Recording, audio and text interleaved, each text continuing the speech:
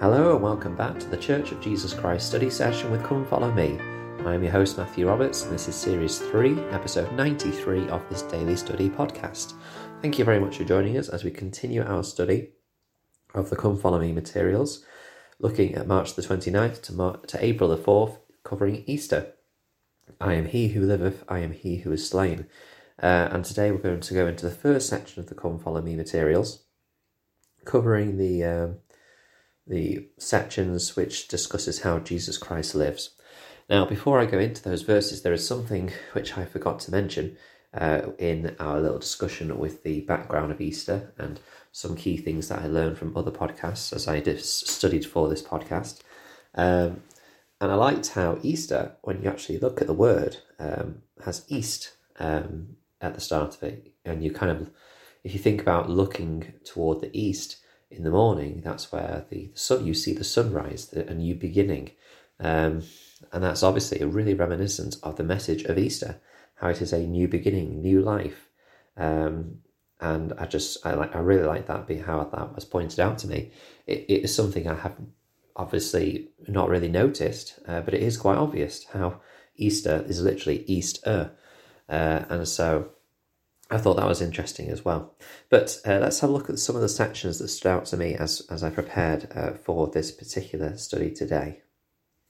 As we know, this dispensation began with the prophet Joseph Smith witnessing the living Christ, which is quite, it's important, I think. And I think that it's telling about how important knowing the Saviour and his atonement and his sacrifice of Easter is as well, because it's what begins this whole process.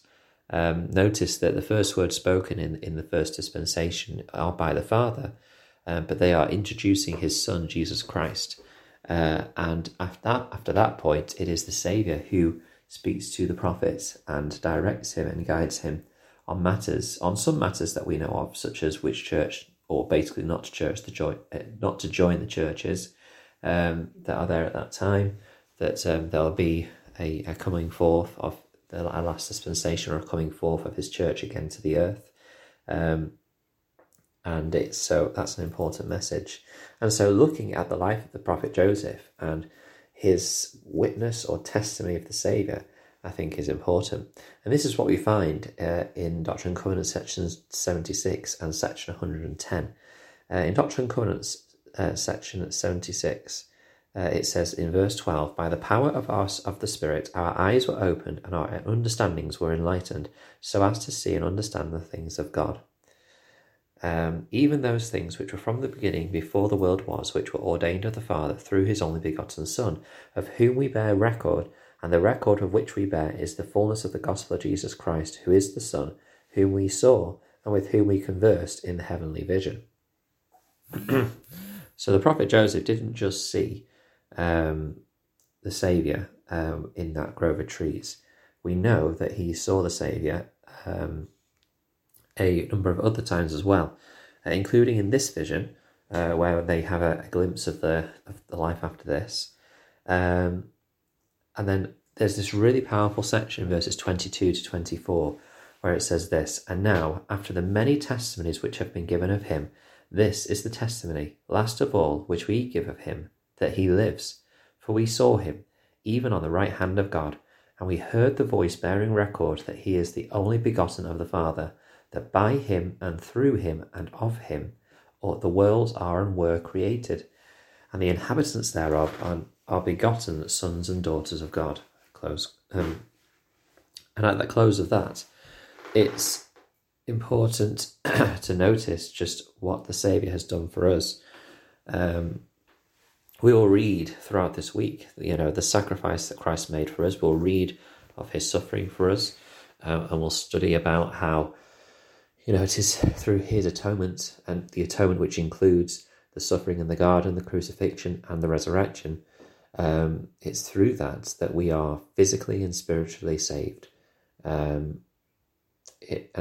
It's just a wonderful blessing to reflect on, and we should reflect upon it often.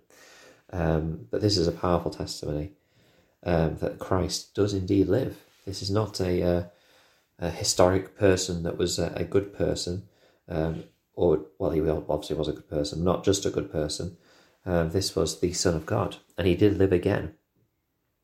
And you just think of the witnesses that saw this, and it's just a wonderful experience to know about. In Doctrine and Covenants section 110 verses 1 to 10, the prophet Joseph Smith, along this time with Oliver Cowdery, last time he saw him with Sidney Rigdon. And it's interesting once again that in the first instance where Joseph Smith saw the Saviour, he did so alone in the grove of trees. But the following times afterwards, where further things were revealed, it was with usually another person, another witness, with two witnesses. And I think that is, again, something that's quite interesting to consider why that was. But in Doctrine and Covenants section 110, whilst up to this point we have had Joseph explain how he has seen the Saviour, how he knew it was the Saviour by name, by the Father introducing him, by sight, in section 76. In section 110, we actually get a description as well.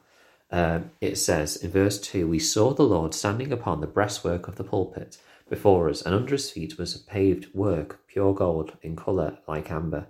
His eyes were as a flame of fire. The hair of his head was white like the pure snow. His countenance shone above the brightness of the sun, and his voice was as the sound of the rushing of great waters, even the voice of Jehovah, saying, I am the first and the last. I am he who liveth, I am he who is slain. I am your advocate with the Father." That, of course, is the tagline, or the heading of this section. I am he who liveth, I am he who was slain. And again, it's a beautiful phrase, really, that he lives and yet he was slain, and he was slain for us. In Doctrine and Covenants section 45 verse 51 and 52, it says, "And then shall the Jews look upon me and say, What are these wounds in thine hands and in thy feet? Then shall they know that I am the Lord, for I will say unto them, These are the wounds with which I was wounded in the house of my friends. I am he who was lifted up. I am Jesus that was crucified. I am the Son of God." I mean, again, such imagery and such symbolism in what is being said there.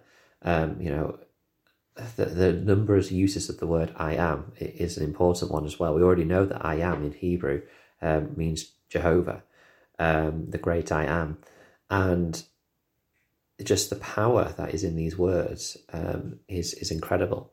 And we need to understand, how the Saviour has indeed and does indeed bless all of our lives on a daily basis. It's not just when your time on earth finishes, that's it, it's complete, and that's when the blessings come. They come today.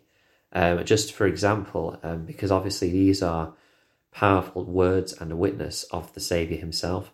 Joseph Smith, in his words, also talked about the Saviour's mission and attributes. And just to share one of them, Doctrine and Covenants 29 verse 5 says this: "Lift up your hearts and be glad, for I am in your midst, and I am your advocate with the Father, and it is his good will to give you the kingdom."